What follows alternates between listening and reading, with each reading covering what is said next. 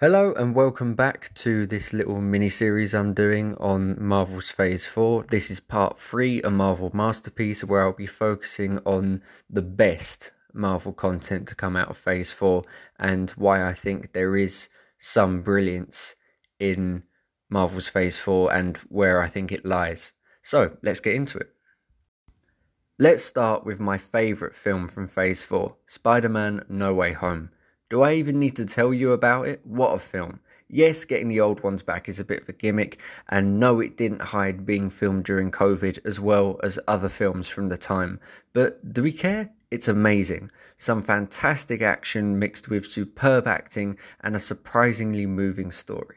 Everyone loves Toby and Dafoe, of course, but I especially loved seeing Garfield back this time for the opportunity to play the character how he wanted. It was also nice to see Jamie Foxx and get a chance to update and improve his Electro.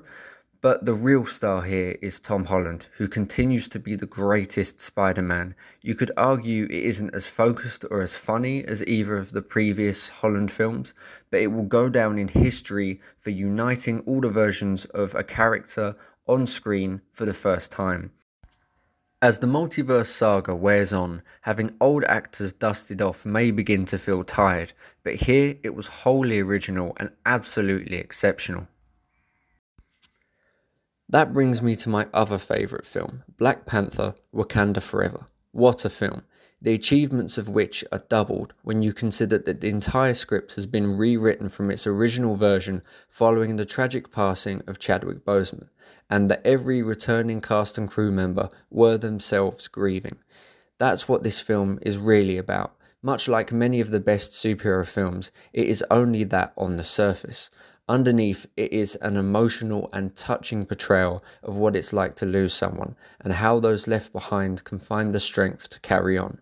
I found the whole thing incredibly affecting, and was surprised that a simple superhero film could make me feel something so deep. But it's not simple. With a deliberately slow script and beautiful visuals, the film manages to pull you into an emotional journey along with the characters, the highest praise I can offer. Wakanda Forever is a film that shows what superhero content is capable of being when it is in the right hands.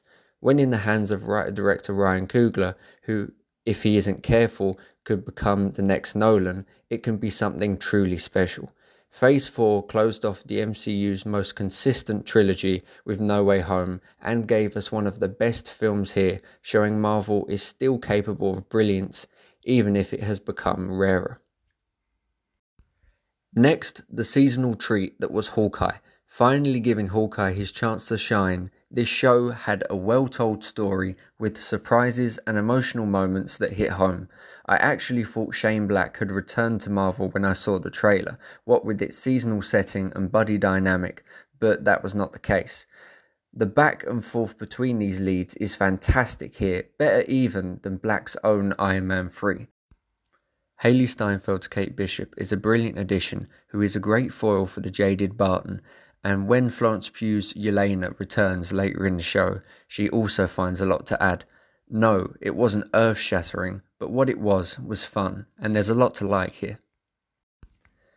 Then there's Moon Knight. Now, I have a soft spot for Moon Knight, even though it never really lived up to the promise of its fantastic first episode. I love the darker tone, I love never knowing what bonkers thing could happen next, and I love Oscar Isaac's dual performance. Dick Van Dyke British accent aside, it's one of the best turns in a recent comic book project, and the perfect blend of light and dark for this show. Where Moon Knight falls down, as with many Marvel projects, is its villain. A dull but foreboding presence that gets replaced with a giant crocodile in the last episode. Sad, especially when they had the perfect villain in Isaac's third personality, Jake Lockley, who was revealed far too late, as he was a better villain in 5 minutes than the main one was in 5 episodes. But all in all, I loved the twisty nature of it and never knowing who you can trust, which again, with the possible exception of WandaVision, was something new for Marvel. The only problems here come from having too much of a good thing. When these series drop off in the middle, it makes me wonder if something like Moon Knight would have worked better as a film.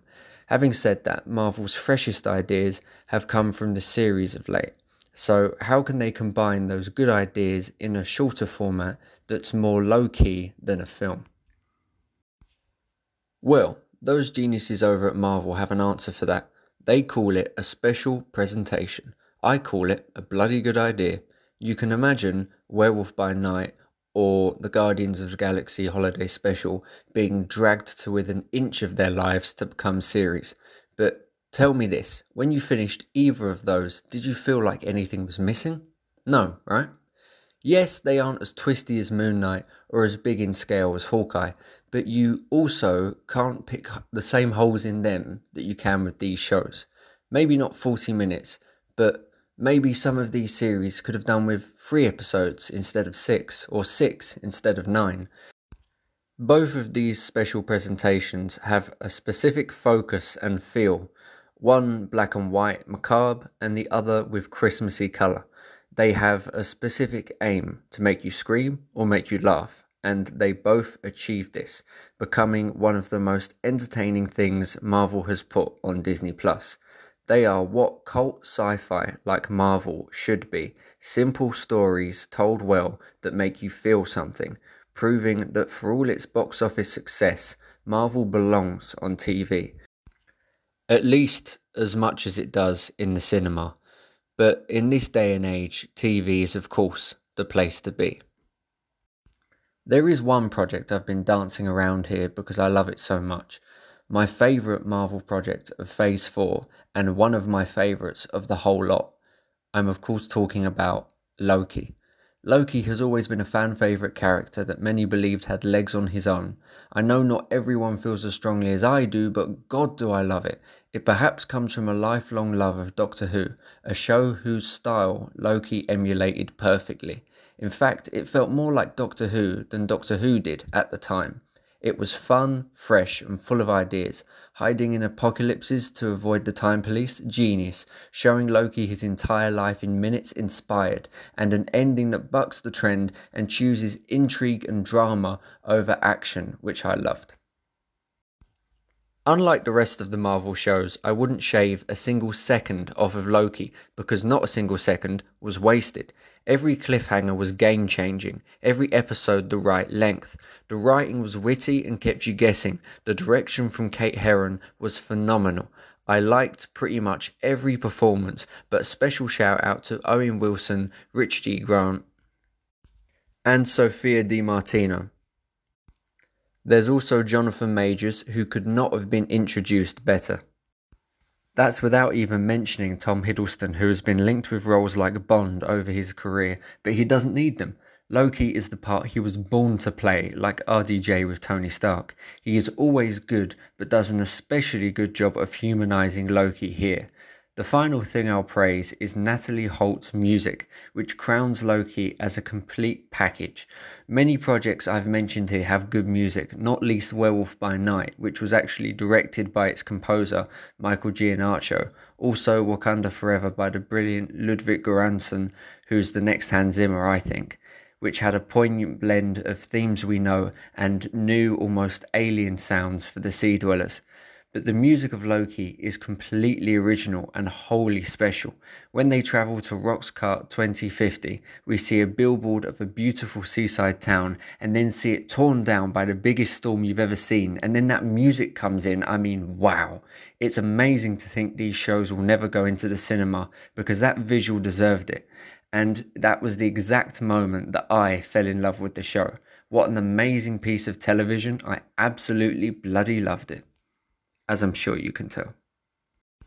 So to wrap this all up neatly, I'd just say that every project in Phase 4 either tried to replicate old successes by being safe, or they took risks. Sometimes these risks paid off, sometimes not.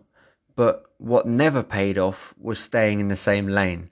This constant slew of content for content's sake, rather than one or two considered projects, is a lot of what's led to the growing discontentment towards Marvel.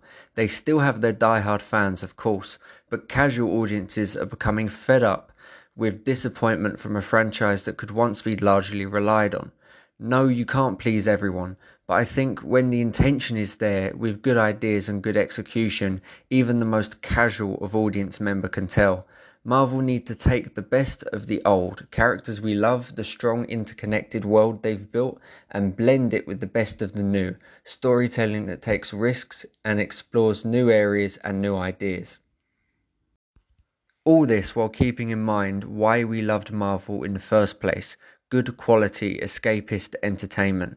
I think that Marvel are already beginning to learn lessons from the ups and downs of Phase 4, reducing the slate and adapting more series and movies into special presentations, because we don't need this so-called content constantly drip-fed to us. What we want is good quality entertainment made by people who care, whatever form that takes.